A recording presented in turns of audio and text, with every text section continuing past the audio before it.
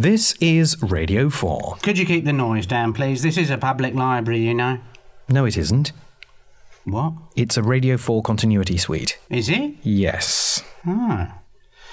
I'm in the wrong building again. In half an hour, today's Are you sure? Yes! They really need to put some signs up. In half an hour here on Radio 4, today's edition of You and Yours comes from junction 22 of the M1. Traditionally writes to a manor, a handed down, but if you want it badly enough, it's there to buy on the internet. Peter thought he'd like one. He wrote to us when he became suspicious about a title he paid for via a website in Panama. Peter chose the title Lord Expat, but some things just didn't look quite right. Well, we thought perhaps a nudge from us might help, but for more than 2 weeks now, we've heard... Then at 12:27, Frank Muir goes into the kitchen for a cup of tea, only to find there really is a Humphrey about. And at 6:30, our book well before bedtime is Enid Blyton's singular mystery, The Famous Five Go... Right now, though, it's time for this. It's the John Dredge Nothing to Do with Anything show. May I be the first to wish you a very merry hello, good evening and welcome. My name is John Tiberius Dredge, and here's a recording of my birth certificate to prove it. His name is John Tiberius Dredge. Oh dear, it seems the needle's stuck. I'll soon fix that. Now then, a lot of you have written in to ask what our theme tune is. Well, it is of course a piece of music specifically selected to create an identity for the performer and signify the start of the programme. We've had so many theme tunes over the years, haven't we? There was...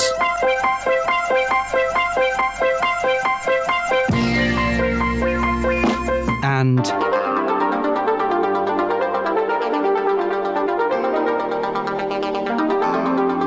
right the way through to...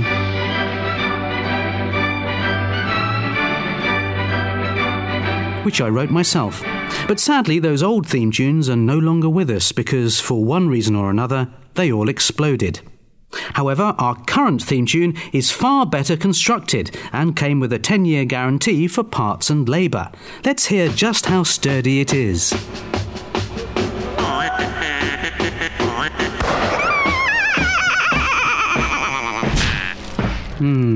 Well, while I dictate an angry email to the manufacturer demanding my money back, here's the standby emergency edition of Dear Dredge.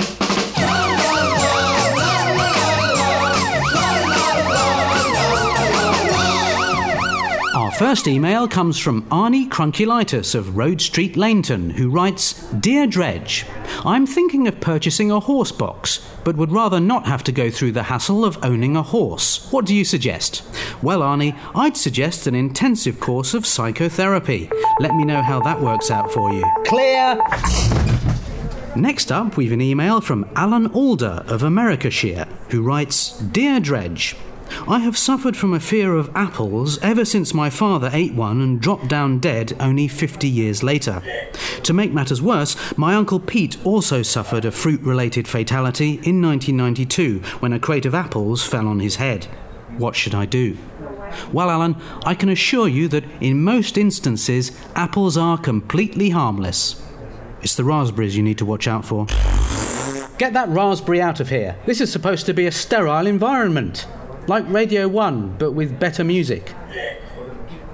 Our next email comes from someone who is quite clearly using a pen name, a Mr. Terence Byrow of Quink in Norfolk. He writes, Dear Dredge, I seem to have mislaid my rostrum camera. I asked my neighbour, Mrs. Nextdoor, if I could borrow hers, but she's using it to capture some old still photographs for a documentary on penguins in the Middle East. Have you any advice?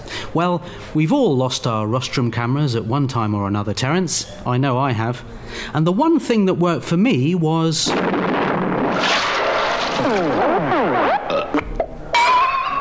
I'll repeat that.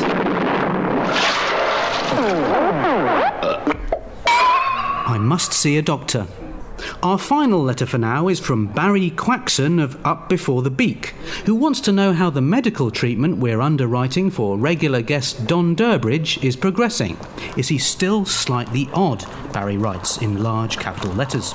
Well, I'm pleased to say he's here now to give us an update. Hello there, Don. Biscuits! It sounds like your condition hasn't improved much since your last appearance. Biscuits! Would you agree that an urgent review of your treatment might be needed? Biscuits! Can't you say anything other than biscuits? Baskets! Baskets? Biscuits! It really wasn't worth your while coming all this way, was it, Don? Oh, no, it wasn't that far, really. I just took a bus from the high street. Aha! No, I meant, biscuits! Biscuits! Caught red-handed, Don. You're not slightly odd at all and probably never have been. No more blank cheques for you. Oh, jammy dodgers.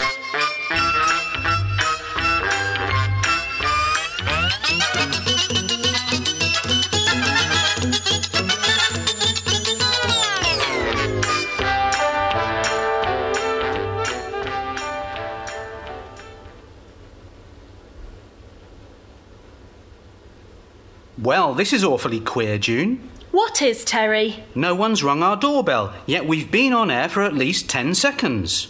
That is unusual, Terry. I'll go and have a look.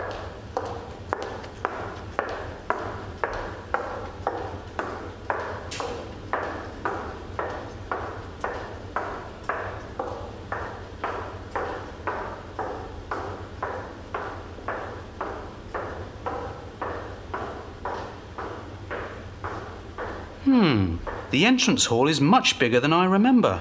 I wonder if we're in the wrong house again. That would be funny. Oh no, wait a moment. I forgot. I built an extension into the front garden. Yes, that's right. Terry!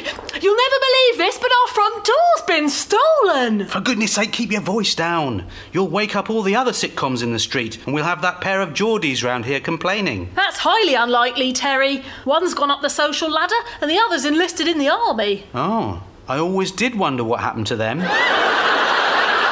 But back to our own extraordinarily hilarious predicament, Terry.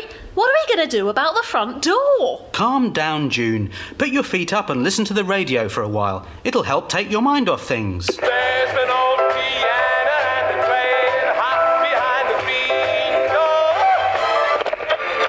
Someone knocking at the door. Somebody ringing the bell. Virginia.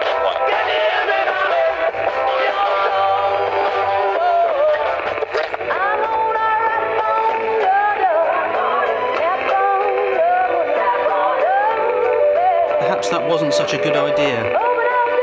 Hi, Terry and June. Oh, look, Terry. It's those nice girls from Bananarama. Sultana Hoover? No, Terry. Bananarama. Oh, them. We were wondering whether we could possibly borrow a cup of sugar. Really, I do wish all you top pop stars would stop coming round asking for cups of sugar. June's worn out with all her trips to the cup of sugar shop. Oh, pay no attention to him, girls. It's no trouble at all. It doesn't matter whether it's trouble or not, June. They should have put some money aside for when there was no sugar to put in their tea. You don't see me going round cap in hand to Huey Lewis and the News asking for a cup of sugar every time the royalty payments for my brother get lost in the post. Oh, that's enough, Terry.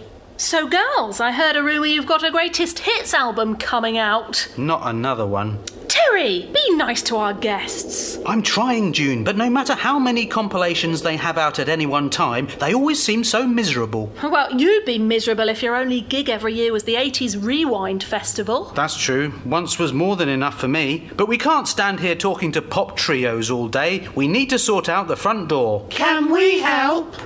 When we haven't got much pop star work in the diary, we install doors on the side. But we don't want a door on the side. We want it on the front. We do all kinds of doors, Terry. Have a business card. TAR. Bananarama door installations, front, back or side. It ain't what we do, it's the way that we do it. We accept all major credit cards and cups of sugar. I tell you what, girls, if you install the door, I'll make us all a nice cup of sugar. Right you are, June. Right you are.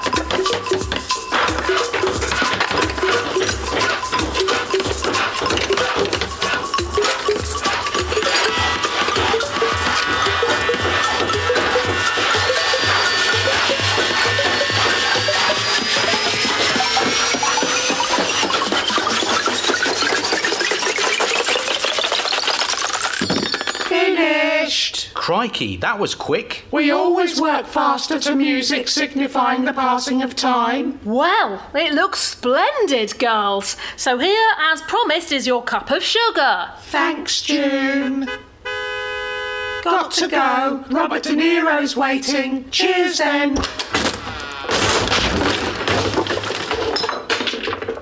Whoops. I knew it. Look at that shoddy workmanship, June. For goodness sake, Bananarama, what kind of cowboy taught you DIY? The nice man at number 27. Oh no, you know who lives there, don't you, June? No, Terry? Who?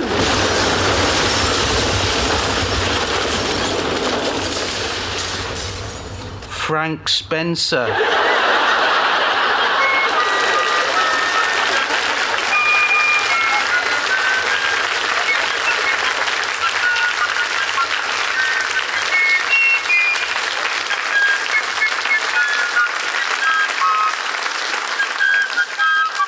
You're listening to the Nothing to Do with Anything show, where we're sorry to say that resident weather forecaster and avant-garde filmmaker David Lynch is unable to make it this week, as he's working on a film about nothing of interest. So instead, here's something much more intriguing. Greetings, John, if I do say so myself. Well, if it wasn't David Lynch, I'd be a lot happier, but sadly it seems it is. Someone locked the door, John, but luckily I used the old noggin. I broke the door down with it. You never know when an old noggin might come in handy, so always carry one with you. That's my advice. So ends this week's Noggin News. Apart from a good slap, what is it you want? I've written a poem that will stand the test of time. You have proof of this, do you? The proof is in the pudding, John, but unfortunately my dog ate that very pudding this morning. The poem is entitled The Lamppost, and in that order. Today I saw a lamppost. You see how up to date it is, John. Originally the first line was last year I saw a lamppost, but that dated it somewhat. And he wrote up The Lamppost. Today I saw a lamppost, not 2 or 3, but 1, not 87,000 or 60 million. The lamppost stood there silent, knee-deep in awful snow. I'd like to tell you more, but I'm afraid I have to go. Oh, well, goodbye then. No, John, that was just part of the poem. I'm here all week. Not if I can help it, you're not. I should at least read the weather forecast, John, or your listeners won't know whether to go outside wearing duffel coats, sun hats, or twigs. The scattered showers will be wetter than usual, but may be rained off later in the day, although later in the day will take place slightly earlier. There will also be a sunny interval, with ice cream available in the foyer. This evening we'll see some unexpected outbreaks of heavy metal, so if you're going out, make sure you take some earplugs with you. And the outlook for tomorrow is missing. Someone must have stolen it out of my briefcase on the way over. Thank you, David. Have a grenade.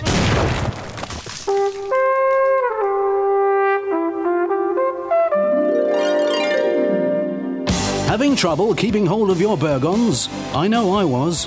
But that was until I used the new K-Tel Burgon dispenser.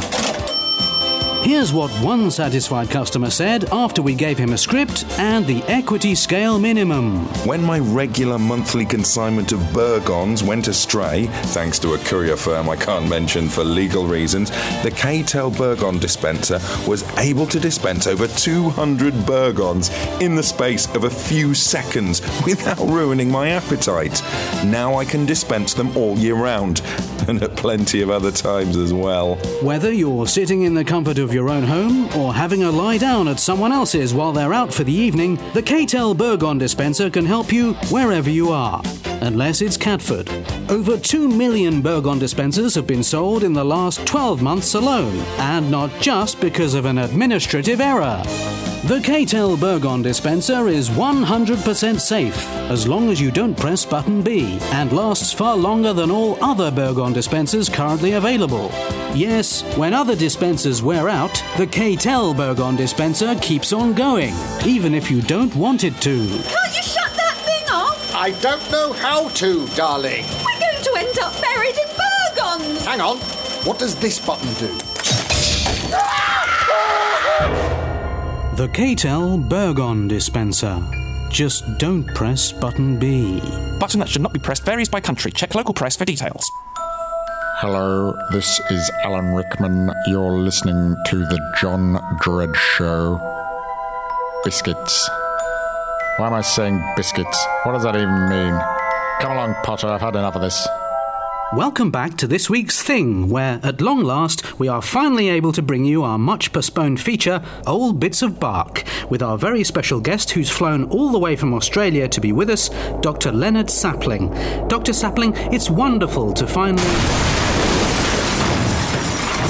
Hello, John. Why, it's agricultural singer-songwriter Farmer Collins. I can't help but assume from the nature of your entrance that you must have had some success with your recent application for a bank loan. No, I wish you were right about that, John, but they turned me down. So I had to buy a brand new tractor with the advance for me new single. You bought it with an advance?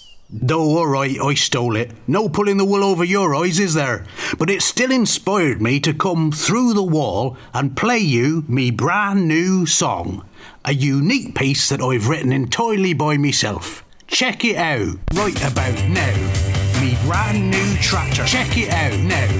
Me brand new tractor. Through the wall now. Me brand new tractor. Check it out now. Me brand new tractor.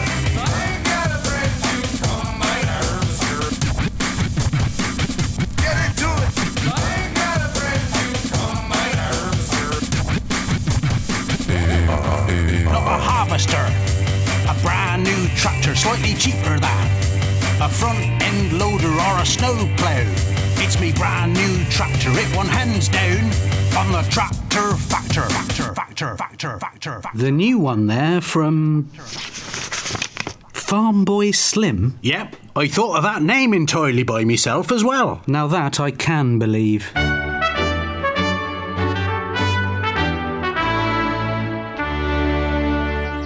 Welcome to another edition of Where Are We Meant to Be Now, the part of the show where we visit some of England's lesser-known villages and discover the exact reasons why they are lesser known. This week, I'm in the least-known village in England, which is... Excuse me, sir, could you tell me where we are? I'm afraid not. If I did that, it wouldn't be the least-known village in England, would it?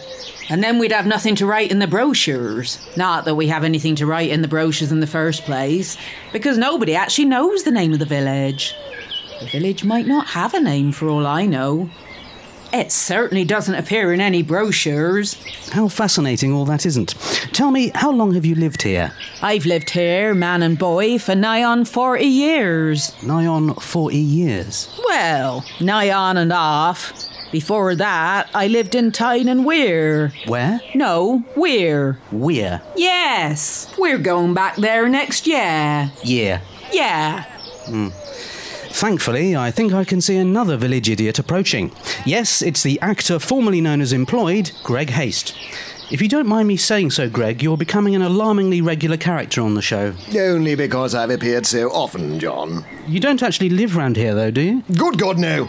I'm merely appearing in Alan Ayckboring's new play, Don't Have a Ding-Dong with the Dentist, Mrs. Darlington. Unfortunately, I can't remember where. Try walking to the end of the path, then turn left and keep walking straight on for about 20 minutes. Ah, is that the way to the theatre? No, I just want you to get as far away from me as possible. Well, that's charming, isn't it?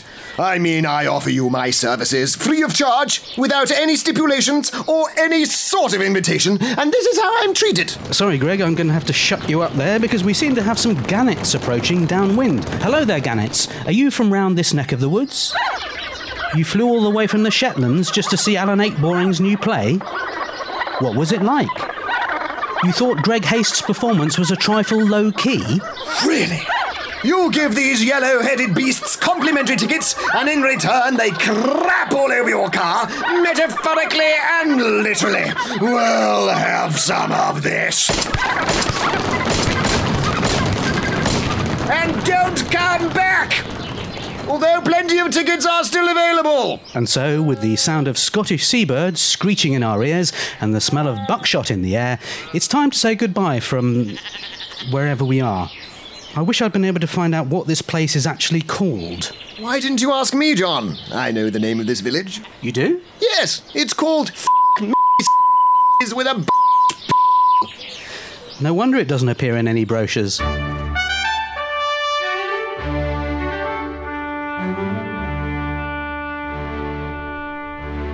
Joining me now on The Nothing to Do with Etc. is three-time winner of the Helping Out with the Next Bit of the Programme award, actress and part-time spudgy-like potato wrangler, Anna Emerson. Nice to have you back on the show, Anna. Or, to put it another way, not you again. I could have put it better myself, John. I'm sure you could, Anna, now that I've heard you're combining your acting career with one in journalism. How's that working out? It's working well, John. Most evenings I'll be on stage in some play or other, and the following morning you'll find me in my local coffee shop reviewing the previous evening's show for a national newspaper. Surely it's unethical to review your own performances. Yes, but it's improved my critical notices no end. Although I did give myself 1 star for my turn as Shirley Valentine in what was that play called? I can't remember now, but I did think that was unfair. In the end, it all turned out to be a printing error. Well, let's hope there are no errors as you help out with the next bit of the show, Anna. Seamless, John. Because it's time once again to find out what's on in Leighton Buzzard.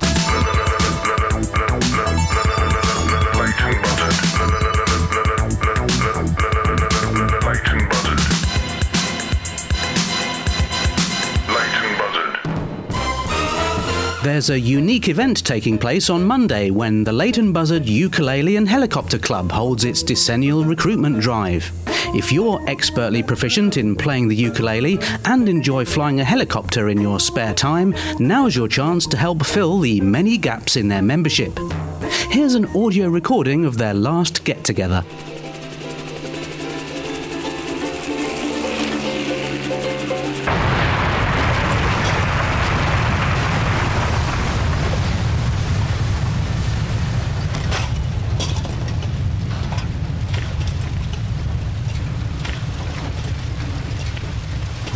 Sounds like a lot of rotorcraft-based musical fun to be had there. On Yerkes Day, the Leighton Buzzard Starting and Stopping Society will be hosting a starting and stopping evening for all you starters and stoppers. It kicks off at 5:30 and finishes at around 5:35. Then it resumes at 5:40 before coming to a close at 5:45. The event recommences at 5:50 and concludes at 6 p.m, before restarting at 6:10 and drawing to an end at 6:20. The event will begin again at 6:30 and shuts down at 6:40. The whole thing gets going once more at 6:50 and continues until, well, you get the idea. The Society advises all attendees planning to travel to the event by car to use the roads provided. On Narden Day evening in the Leighton Buzzard Village Hall, the Frank Sinatra Gargling Orchestra will be holding their annual concert in aid of second homeless politicians who, through no fault of their own, have been forced to live in a single mansion in Hampstead Garden suburb. The Garglers will once again be performing some old Sinatra favourites in their own inimitable style. Here's an excerpt from last year's concert.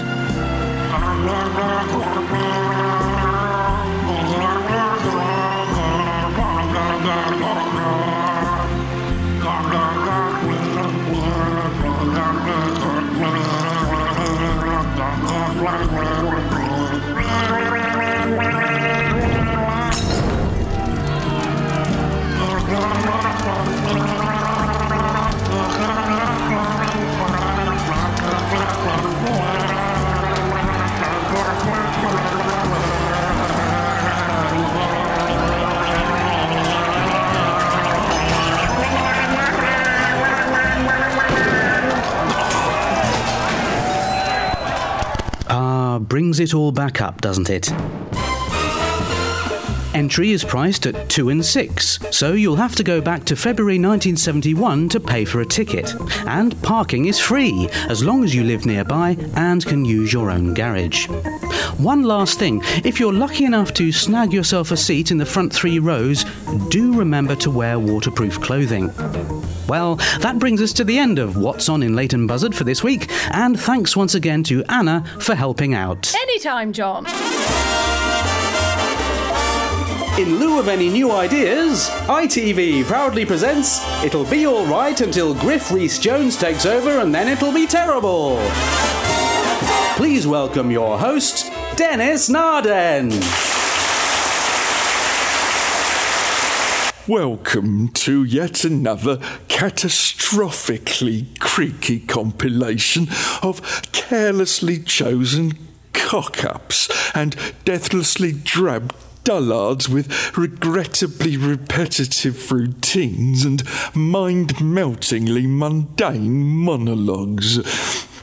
But enough about me. Here's a barrage of bone-headed blunders taken from that most peculiar of podcasts, the Nothing to Do with Anything show, written and performed by John Dredge. Why has it all got to be so terribly lemony? Terribly lemony there on... That's for our William aged 10. With his producer, Richard Cray. I left my soul on Moonbase Alpha.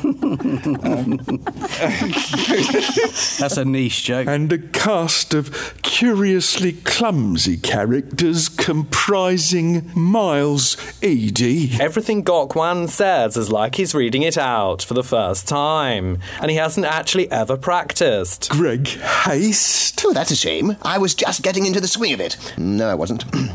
This is what I will be like in another 20 years' time, you do realise that. Anna Emerson. Oh, I've done it wrong. Oh, Terry. Oh, Terry. Oh, Terry. I can't get it right.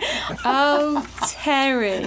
Katie Slater. We're going back there next year. Yeah. Yeah.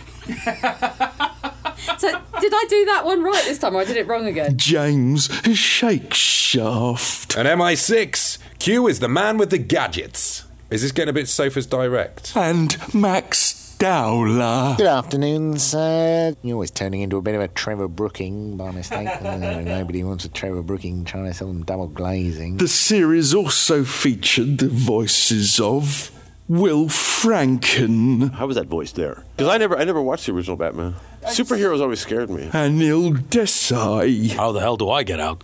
How the hell do you get out? How the hell does anybody get out? And last, but by no means least, a ludicrously loathsome lemon meringue pie.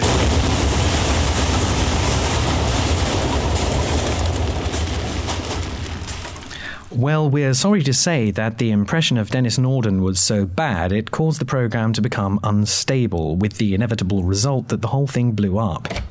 You're absolutely sure this isn't a library? Yes! So now, rather earlier than advertised, tonight's Book So Much Before Bedtime It Was Hardly Worth Getting Out of Bed, read by an actress who'll take whatever work she's offered right now. The Famous Five go by Enid Blyton. Mother, said Julian, excitedly wolfing down 4 large servings of cereal, can Dick, Anne and I go today? Not today, dear, replied Mrs. Kirin. Your father and I have agreed that you should all go instead. It's not fair, screamed Julian, repeatedly thumping his head on the breakfast table. You know, we really should wean you kids off the Frosties, said Mrs. Kirin. Dick and Anne looked up from their bowls in great disappointment. Cheer up, for Christ's sake, she continued. Now that you're all back from boarding school for the holidays, your father has arranged for you to stay with your Uncle Quentin. Your cousin Georgina will be there too, as she's completed her course of hormone therapy. You've each got a one-way ticket on the 10:28 high speed from Paul's F, and your father and I are dying for some peace and quiet, so get a ruddy move on. Dick felt compelled to interject, but surely if we just went, we'd get there a lot quicker. All right then, said Mrs. Kirin, just this once, otherwise your father and I will never be rid of you. And so Anne packed her nicest dress, Dick packed Anne, and Julian packed the roof of the family home. Just in case it rains, he said, sayingly. Goodbye, Mother, shouted Julian and Dick, carrying both their luggage and Anne into the driveway. I'm not your mother, shouted Mrs. Kirin, slamming the front door behind them. And so off on a new adventure the three of them went, going...